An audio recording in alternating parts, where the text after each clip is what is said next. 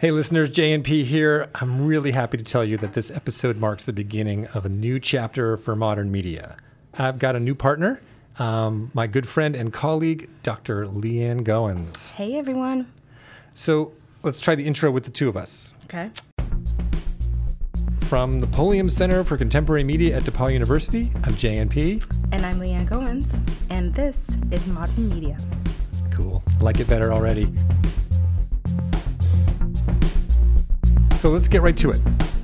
I recently watched the 4-part series from Ava DuVernay on Netflix, When They See Us, which is about the rush to judgment in the wake of the assault and rape of Tricia Miley, who was a 28-year-old white woman who was jogging in Central Park on April 19th, 1989.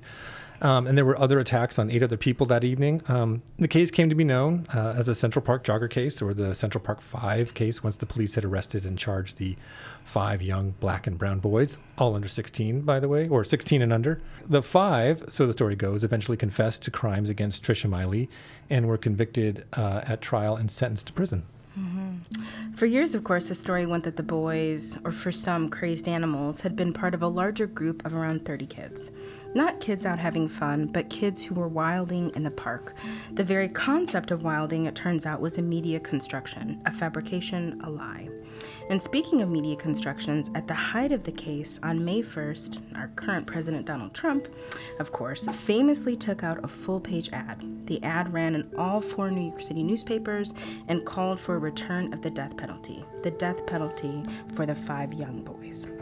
And that letter itself, of course, is an object lesson in some sort of nostalgic construction of a New York City that mostly existed in glossy media representations of bike rides at dawn and leisurely strolls in the park, and is itself a deeply troubling representation of its own, lashing out at these, quote, roving bands of wild criminals and crazed misfits. Mm-hmm. And as we know, the stories the newspapers and television news media told us about that night and about the young boys convicted of the crimes that many of us tacitly accepted as true were wrong.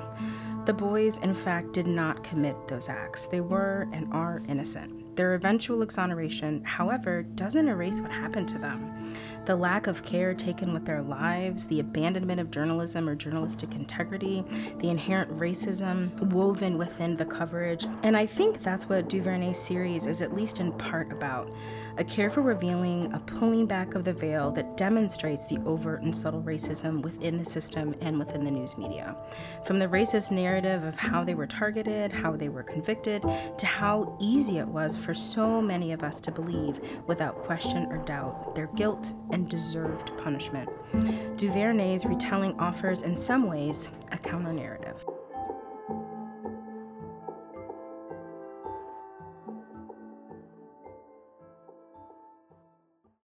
As someone who's done a lot of thinking about crime dramas on television, I wrote a book. Check it out. I was struck at how DuVernay's use of standard cop show and legal show tropes then get turned on their heads. So let's take a listen to a scene where Linda Fairstein, played by Felicity Huffman, the head of the sex crimes unit at the DA's office, instructs detectives on the importance of getting confessions from the kids. We've got suspects. We've got kids in custody. Interrogate. Make them name their accomplices. This is not business as usual. The press is crawling all over this. No kid gloves here. These are not kids. They raped this woman. Our lady jogger deserves this.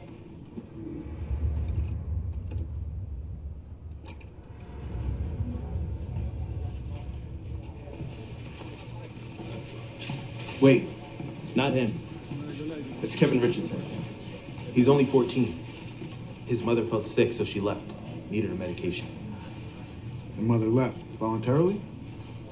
Is it snowing? What?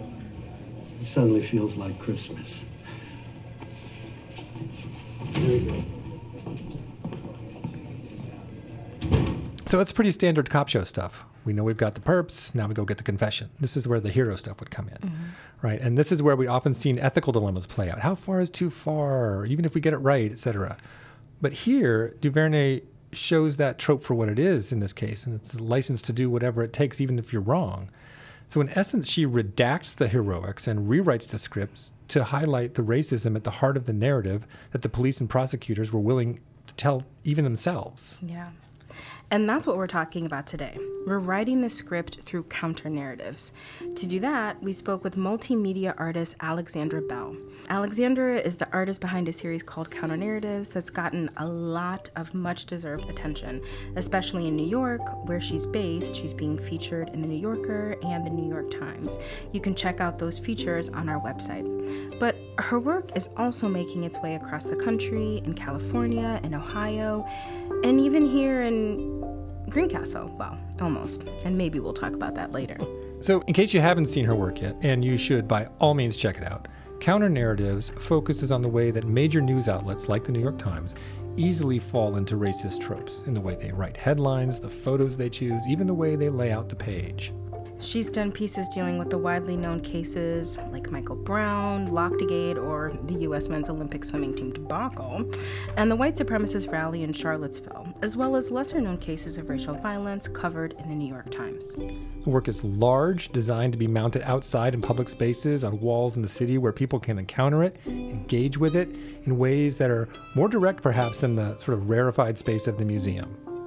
We recorded our interview back in November of last year when she visited us here at DePauw. At the time, she was just finishing up work on a new installment of the series dealing with, guess what? The Central Park jogger case. And I started with a question to her about just what a counter-narrative is.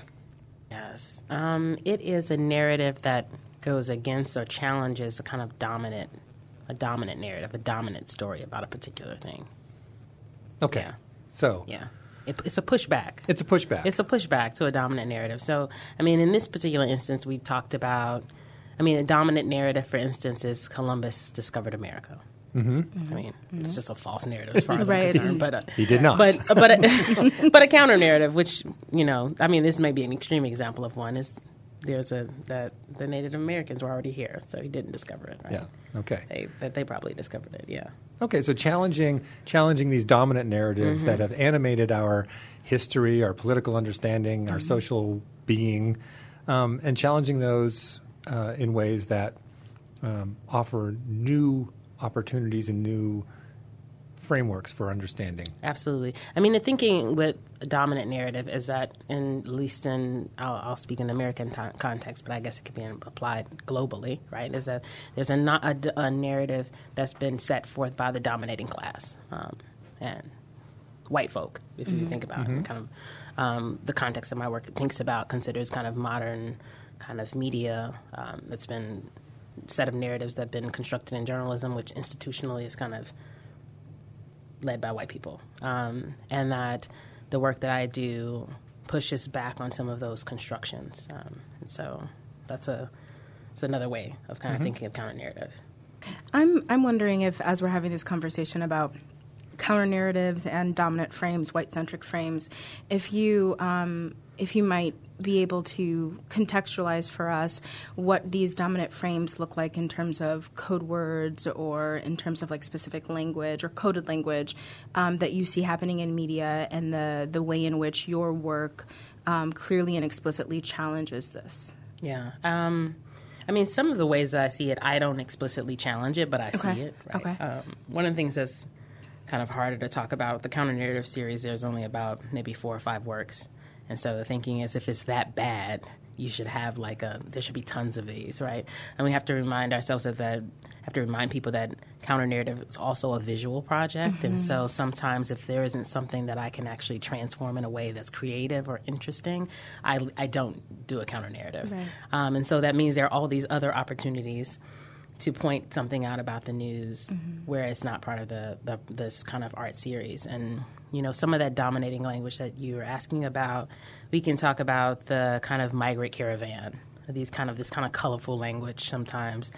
And I think another one is like droves of people, or whenever we're talking about people as a tsunami of people, or hordes of people, those types of words to me are part of things that I would flag as kind of dominating language that oftentimes is applied to one set of people and not another.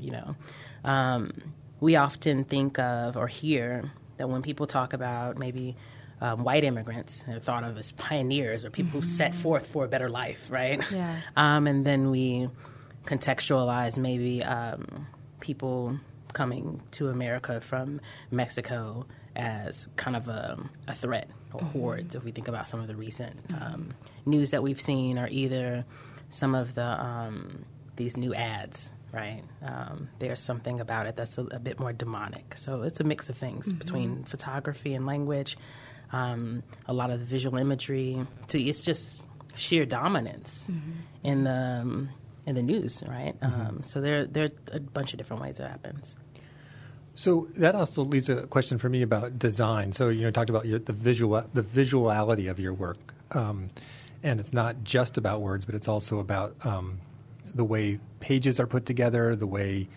So how much of what you do is about the design of, say, the New York Times and the way they lay out a page and the kind of decisions they make there visually? Yeah, a lot of it. The work overall, because I'm not really, as much as I'm pulling out individual articles, I'm not that interested in the individual aspects of the article. I'm more interested in frameworks. And I think a narrative is built up of all of those things. There's a framework. And so the total appearance of something is very critical to my work. I mean, although I am pulling out a particular piece, so you may not see what the entire page looks like, but you will see what I'm questioning in this one moment. And so that's super critical to me, in part as a tool for people to learn and understand it. I think it has to be simplified in that sense. You have to be able to see the layout, and then they're guided through the changes that I'm going to make. And so frameworks, I always try to kind of keep that word in play, because I think it's easy for people to get caught up on smaller things, like a word usage here, misplaced things here. And I think those things are critical as well. But every time I find a word that I don't like doesn't mean it's going to be a counter-narrative.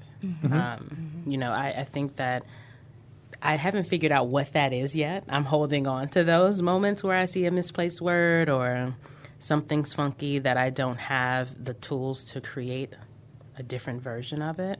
But yeah, the framework is critical, all of it. Yeah. Talking about the work in terms of frameworks builds a whole new set of ideas in there. It makes me think of the idea of a discursive framework, or what I would call the rules of the game.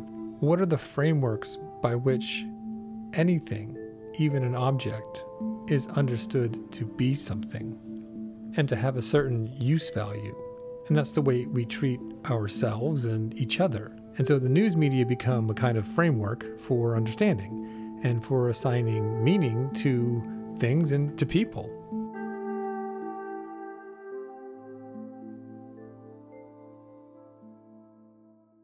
The question for me always is, how are you trying to get me to look at something? Like, how are you presenting something to me, right? And so then it becomes just as much about a headline as it does a photo placement, as it does a turn of phrase, how you label someone. I think if you tell me there are waves or droves of people coming here, that to me feels like a threat. I mean, or if you told me that there are people who are pioneering, and I'm thinking they're going to be useful and resourceful and build things, and so there's a different way. And I think people who are part of the journalism community, who work in papers, I think they know better as well. But I think sometimes they get stuck trying to help unstick them. I think that's a really generous way of thinking about it, that they got stuck.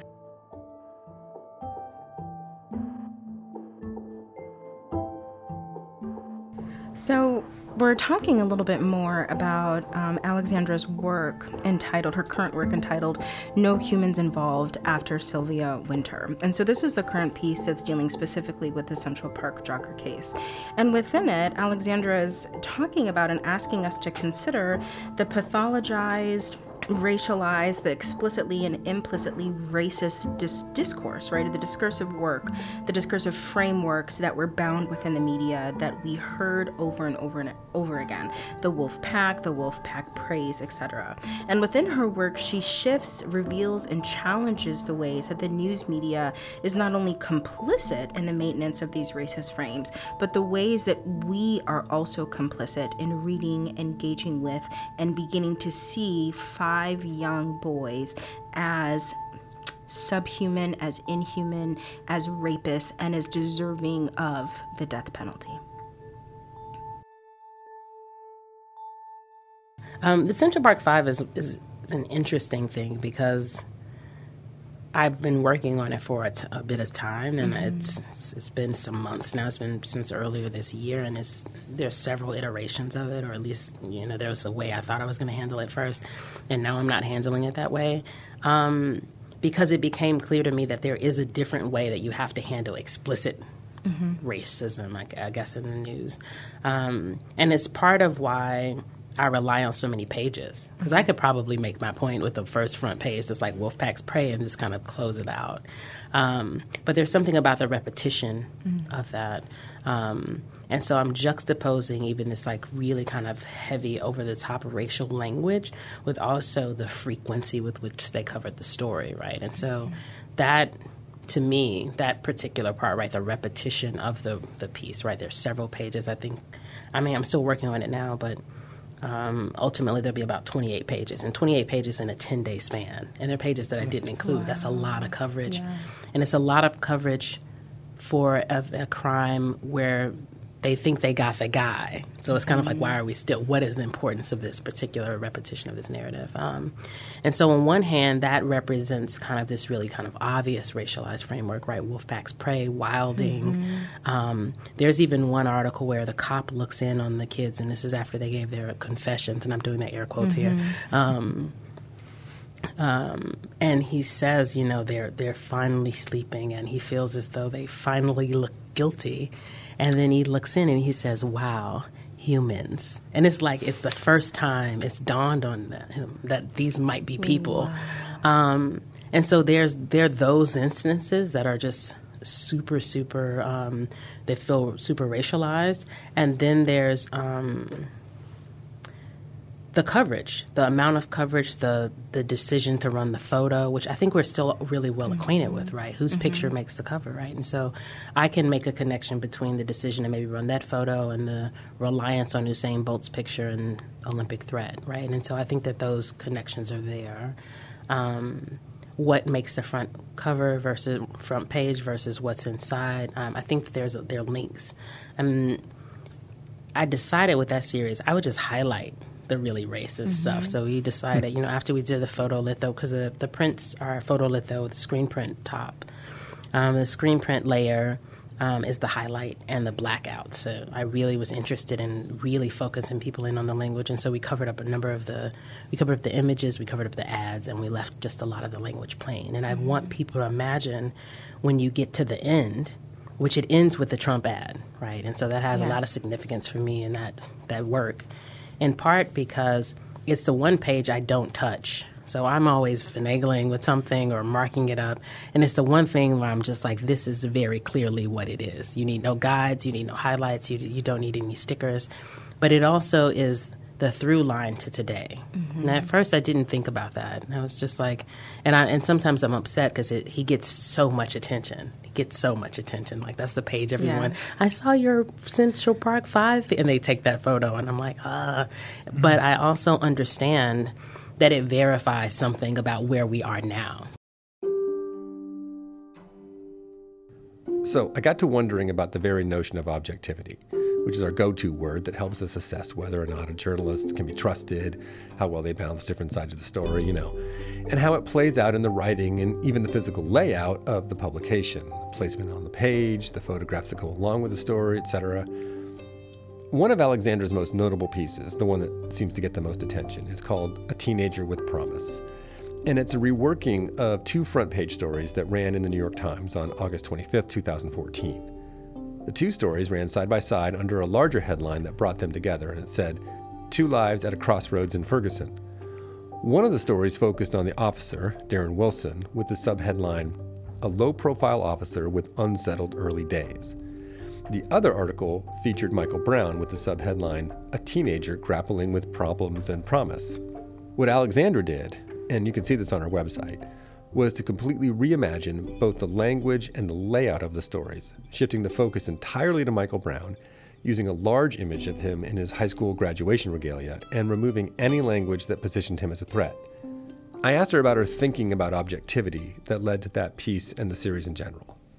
Yeah, there's sometimes a dangerous level of like sameness. Like if we just treat everything the same, we're fine, we're clear of any wrongdoing, we can't see the differences in a thing, and we don't want there to be some favoritism. And that bothers me about journalism, because there are reasons to look at something differently. There's reason to report on a subject differently. And I think the inability to do that is some of what led to that piece. Not to say that I think that's it. Like they tripped up and they ended up in this situation, because I don't think that, one, I think if Michael Brown were white, he wouldn't even be dead. So that's one thing. He probably wouldn't be a topic. But you rarely see, you would never see I haven't seen it, so if it exists, it's crazy. But Dylan Roof juxtaposed to like a victim. Like you would never see that, this moment where we kind of, churchgoers, a deadly night. Like you would just never see that kind of framework. It's absurd. And I feel like that's one of these moments.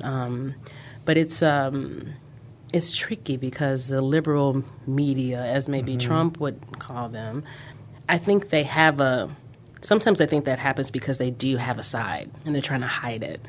And I think that's dangerous. You can know that you feel a particular way and you can report a certain way and you can lay out the information a certain way. And I think sometimes they're trying so hard to say, no, we don't really have a side, or we don't, that it comes out in those types of decisions. It's what I said, I think, led to some of the Charlottesville, right? Every paper published these really dramatic front page images. And I think the Times in some ways was like, we're above that. Even though another read of that is that you're hiding white nationalism by not highlighting it. I mean, I was also told by someone at the Times that in Charlottesville, the original article, the Charlottesville article, is like on the right hand. That's where the Times places their main story, in that right segment. But he was like, the mistake they made is that they didn't put the photo on the side. Yeah. And then just it's too small, given how loud that image is. It was it just also in a photo sense, it didn't make sense, because it's like, if you don't have that image on the front page, don't put it on there at all if it's not going to be big. So how do these decisions get made? On the one hand, journalists, writers and editors and photographers are professionals who've learned and internalized a set of protocols for how to do their work most effectively. They follow style guidelines for language, they gather sources, they learn to write leads in certain ways, they learn to seek balance, right? The same way we all learn our trades. On the other hand, though, these protocols, even if they're designed to be as transparent and unbiased as possible, establish the framework for what counts as news and how stories get told in the first place. It got me thinking about what we would call the political economy of news, how control of resources, money and power, impacts the way a private media system like ours performs, either directly or indirectly, like in the form of standard practices and protocols. For Alexandra, though, it's not just an issue of an abstract ideological frame that drives these kinds of stories. It's also the concrete work of wealth and influence. But the question, I guess, is who set up those protocols? Who set up the protocols, right? And this is when we get to the institutional argument. Who set up the protocols? Who created these kind of filters and these frameworks for us in the first place? The newspapers are also owned and run by the wealthy that are more likely to be in cahoots with Kavanaugh than they are a Michael Brown type character, or, so I think that's some of it. I think the question always has is who sets forth the frameworks, which puts my work in a weird place, right? Because they're like, if your critique is about the institution, then how do we fix that? And I don't know if I'm invested in that so much as I'm interested in how maybe I'm, first of all, interested in bottom-up change. I don't believe in top-down change. That's just kind of crazy to me. But I think that if you can start to get people to individually feel like they have a set of tools to think through a number of these media challenges, I think that's like half the work. If I'm not just going to read an article and be like, yeah, this guy was Tulsa man and this guy was this Lebanese dude. If I'm asking myself, why in this particular moment are those phrases or those titles important? The framework it's who made it? Yeah, I think that's important, especially if we're considering framing, and I'm going back to the quote you mentioned earlier from Omi and Manon, right? Thinking about how media frames the way that we think, and right, they also have work that talks about racialization, and we can think about like the white racial frame and things like that, and how it is so ingrained in the manner in which we think and how we report the news and how we engage, and even the language that we choose to use. And so I'm thinking about in our classes, and I'm not too familiar with our journalism classes, but just in general from my conversations with students, there's this conversation about, we talked about this earlier, right, about being objective and about, showing both sides to the story and like checking your biases at the door. But I'm wondering how much that actually happens if we don't teach students how to critically engage and understand the biases that they might have, right? And the way that they unintentionally and intentionally frame stories without even realizing it. If we're just shooting to be objective without acknowledging that we are incredibly subjective beings who are framed and primed to think in particular ways, then I don't know we actually get to it. And I just see your work happening over and over and over again. So my question from that soliloquy is actually, what advice would you have for either like a journalism student who's attempting to navigate their, like who maybe wants to do an analysis or an annotation of their own writing, or what advice would you have for somebody who's teaching journalism or like a media studies class to help their students begin to understand this space? Yeah. I think the activity, and so one of the reasons that counter narratives is so large and public, and I don't think that's the only iteration of the work, but that was one of the goals and the scale, is that the hopes is that people who maybe weren't from the same backgrounds or weren't hanging out together or were hanging out together could have this opportunity to look at something and reflect on it together. And I've previously taught counter narratives in a class, and we were looking at an article about the Indian pipeline protest. And surprisingly, it was like the most racially diverse class I'd ever been in. And I was like, was this planned? But what I found is that some students were offended by certain terms that students didn't find anything wrong with. And it was a perfect opportunity for the student who didn't see anything wrong with it to say what's wrong with it. Because one student was super upset about the use of the word Indian. One student says, I think Native American is the appropriate term. And so I think why race becomes so difficult to talk about sometimes is that, especially amongst young kids, right, is that you have minority students and then sometimes you have white students, and then there's a group of students that feel more at blame or they feel guilty or they feel defensive. And I think with counter narratives, some of it is that there's this creative activity that you can put forth where people can all kind of question things and have a contribution. It was in a class yesterday. Someone had a question about the photo. Like it turned out to be a white guy. He says, I don't understand. We're talking about all these white men and all their property, but we don't see what that looks like. We just see a photo of all the Native Americans standing around. And so, and someone else had another response. And sometimes those things are really deeply personal and they're not always additive, but there's a forum created, and I think it teaches people to kind of consider things.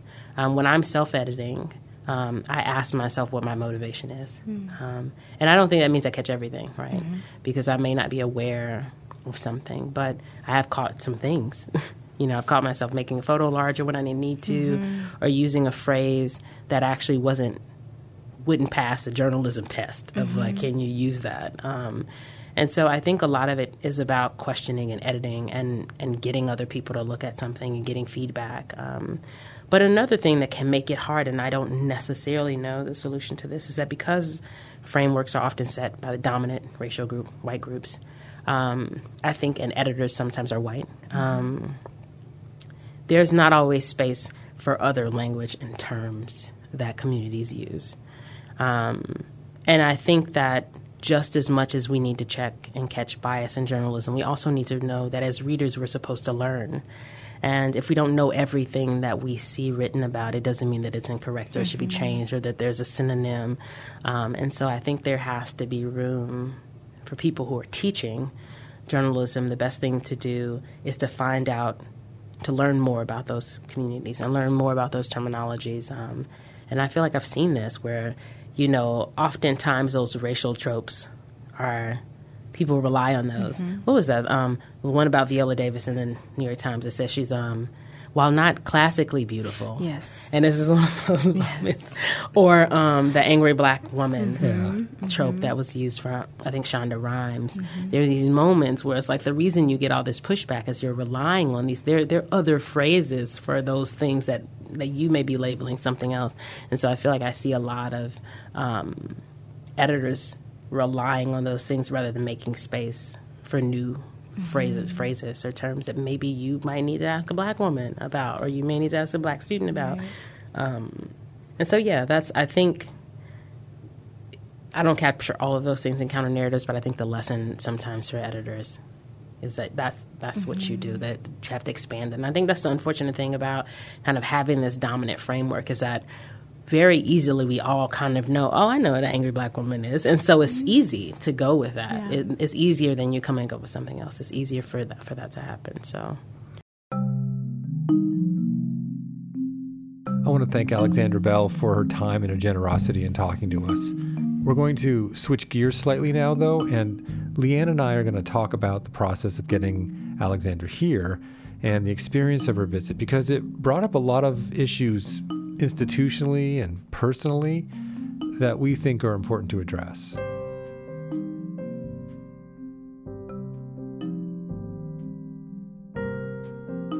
I have to say, when I first started thinking about Alexandra visiting DePauw, it was because of a piece in the New Yorker that I'd seen online. And I immediately thought, I think this is someone who should talk to our students, and I'd love to see her work. I reached out to her, and she was immediately pretty open to the idea. And we started the negotiation of trying to get her work here and her here. And it was pretty easy, frankly, to work it out. So the elephant in the room. Yeah. Here's the story. Alexandra Bell came to DePauw, and her artwork didn't. Yeah. And that was not her choice. No. So we have to address this because here we were talking to her, and yet DePauw, we chose not to bring it. And with full disclosure, DePauw has gone through a series of racist incidents on campus. I will say, not unlike other college campuses, we are not alone in this. No, but we have many colleges are grappling with this. Yeah, and we have our particular version of it. And it has troubled us to a great degree. This moment was one where, speaking for myself, I thought this work will help. Maybe this work will be part of the discussion. And then it wasn't. Yeah, it had the propensity to open a dialogue or to continue, right? Yeah. These conversations that we're attempting to have on campus, and being honest and being vulnerable and being willing to talk about the moments and spaces where we're at our best and where we aren't. I think this was a moment of recognizing where institutions sometimes gather around themselves in order to safeguard themselves from potentially difficult conversations. So if we think about what has happened at DePauw over the last 4 years, right? So I can only go back so far in time in terms of like my institutional memory. Yeah.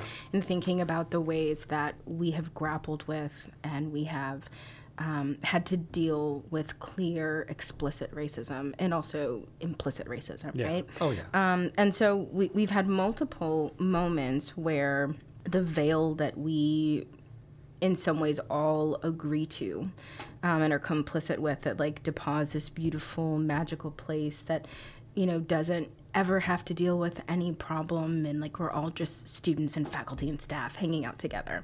And then there will be these moments that rupture that space, right? There will be these moments that remind us that we are not removed from the reality of racism, right? And there are other instances that have also happened, right?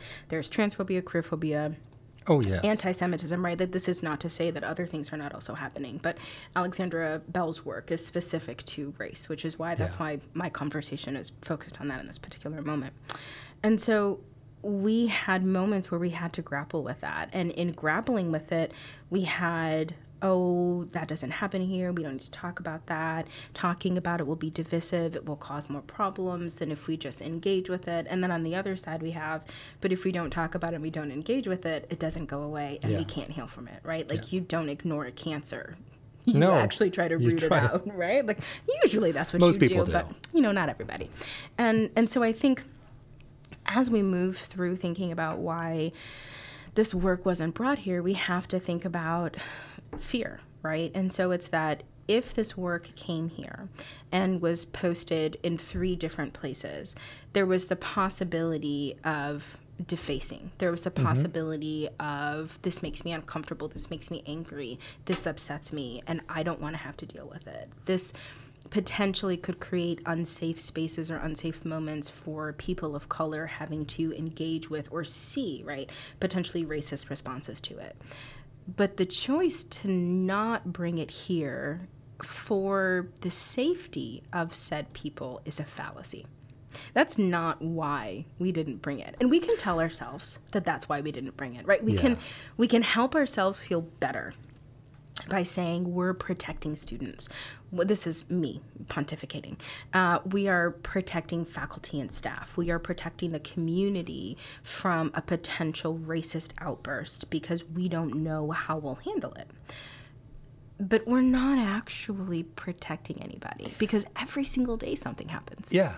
And every single day people have to respond to it. Yeah. And this got me thinking because you turned me on to a book. We were talking about something earlier, and you turned me on to Charles Wright Mill's book, The Racial Contract, which I listened to, by the way. I don't have time to read, but I have a long commute, so I listened to that. But that book brought home to me, it nailed down a lot of what we're talking about, which is much of what we were grappling with, we thought was kind of the maybe the breakdown of the social contract. But underwritten, what underwrites that social contract is a racial contract. And that's what we were not talking about. Yeah. And that's what we're trying to sort. That's that veil to me. When I read that book, it really brought home to me what this was about. Yeah. And not safety. Yeah. Or a different kind of safety. It's a different kind of safety. Yeah. So I highly recommend that book. Yeah. Yeah. So then I want to get to another elephant in the room, which was sort of elephant in the it was the audience. It was an elephant in 2 rooms. Yeah. Because it was an elephant in the audience, and it was an elephant in this room when we were interviewing Alexandra. And you brought it up, and I wonder if you could talk a little bit about what you noticed. Yeah. So when Alexandra gave her talk, which was amazing, by the way, at the end of this talk, we open up for questions, as you always do, right? Like, what questions do you have, et cetera. And so we had a couple of questions from the audience. And what I noticed was that all of the questions from those who were white or white appearing were about the technical moments, right? Journalism, how do I ask hard questions? What should I do if I'm a journalist? And none of it attended specifically to her work, right? None of the questions, well, maybe one of the 5 questions actually grappled with or thought about these counter narratives, right? And so Alexandra is here talking about implicit and explicit racism and the ways that she reframes and challenges the narratives that we have been sold, that we've been taught, that we have been tacit, right, in our engagement and complicit with our belief. And so her entire series reframes that, right? It's a counter narrative. It pushes back on that and asks you to think about how you yourself may engage with us or might have believed it. And only one person out of at least 5 or 6 actively engaged with that work and actively engaged with what Alexandra is asking us to do. And I kind of sat back and I said, like, what's happening here? Why is it that we are so uncomfortable that after we have this amazing talk, we can't address the reality of what's happening, that we have to obfuscate, that we have to like circumvent and go around and find questions that have nothing to do, like, she's not a journalist right now in like the traditional sense where she's working for a paper on a beat, right? I don't think she ever has. She might have gone to school for journalism. She has a master's in it from an amazing school. Absolutely, right? And she pushes us to think about journalistic integrity. And she pushes us to think about journalism. But asking her about what it means to be a journalist doesn't hit the mark. No, and here I was in this room doing much the same thing. After you said what you said, I thought back to our interview and then I listened back to it and I realized, I asked her about things like what's a counter narrative. I asked her about objectivity and about design and about professionalism and professional training of journalists. I didn't ask her about race, not once. It's uncomfortable. Yeah. Right? Like I don't think that's an excuse. No. I think it's just a statement, right? There's a certain level of discomfort that we have when we talk about race. And I think when you don't have to consistently engage with and think about it and talk about it, and it's not part of your everyday life because you're not racialized in a negative way, right? You're racialized in a positive way where you, like, race isn't a thing you think you have. I mean, you benefit from it, that actually having to talk about it, actually having to think about it is hard. Because in that thinking and talking, you have to challenge those belief systems that you've been taught, right? Like, you have to challenge that social contract that you've signed and you've agreed to, where if I just don't talk about race, it doesn't mean anything, it doesn't happen, it doesn't bother me. And as soon as you start talking about it, you violate the contract and you lose something. And so I'm wondering, like, what is it that you lose in realizing your complicity? To me, my complicity in that was sort of brought home when you acknowledged what happened in the audience that night. And your question about what I lose is really, I just think I lose my sense of safety on the one hand, to put it that in those terms, but also my sense of myself as a well, no one wants to be a racist, right? Well, some people do. Yeah, let's admit it, folks. Some people do. Some people do. It's kind of a fun I don't want to be a racist, and yet I have to admit that for all the reasons that you just articulated, that is part of the culture I was brought into. Does that mean I'm out there actively promoting racism as a way of life? No, but racism is part of the contract that I signed. And what I lose in acknowledging this is my sense of self as someone who is protected from that and who necessarily can feel good about benefiting from the contract that he did sign. And it's in some ways it feels like a loss, but it's a good one. It's a good loss. Right, because it's I don't know. I can't pontificate about it because I'm still sort of grappling with it, as you can tell, right? And this isn't meant to be a therapy session for me, right? This is just acknowledging. This is in some ways just acknowledging the fact that here we were talking about this woman's work, and I'm in the room committing the same sort of foul, right? I mean. But I think that's actually the power of her work. Right? The power of her work is that she forces you in engaging with these panels to ask yourself those questions, right? And to grapple with the answers. And I think this is across the board, right? Because it's not just the well-meaning, white person who doesn't want to ask this question that, is grappling. It's everyone, right? Because many people believed that these, 5 young men, these 5 boys, right, really? 16 and younger. Right? Were violent, criminals, weren't human, and deserved the death penalty. Like, they bought into the pathologization, right, of blackness that is woven throughout the media, so that it's not something that you really have to question or think about or challenge. Like, that's just what it is. And that's exactly what Alexandra would be doing, right? Saying, like, okay, we need to think about how we tell these stories, right? And in asking us to do that, we have to be really honest. And I think it also makes us consider the other news that we engage with. I hope so. And the narratives that we are engaging in, and how we might reframe, right? Or create a counter narrative to what's out there. Can we create our own counter narratives? All right. Well, thank you. Thank you. That was awesome. Okay. Well, that'll do it for another installment of Modern Media. I'm JNP. I'm Leanne Goins.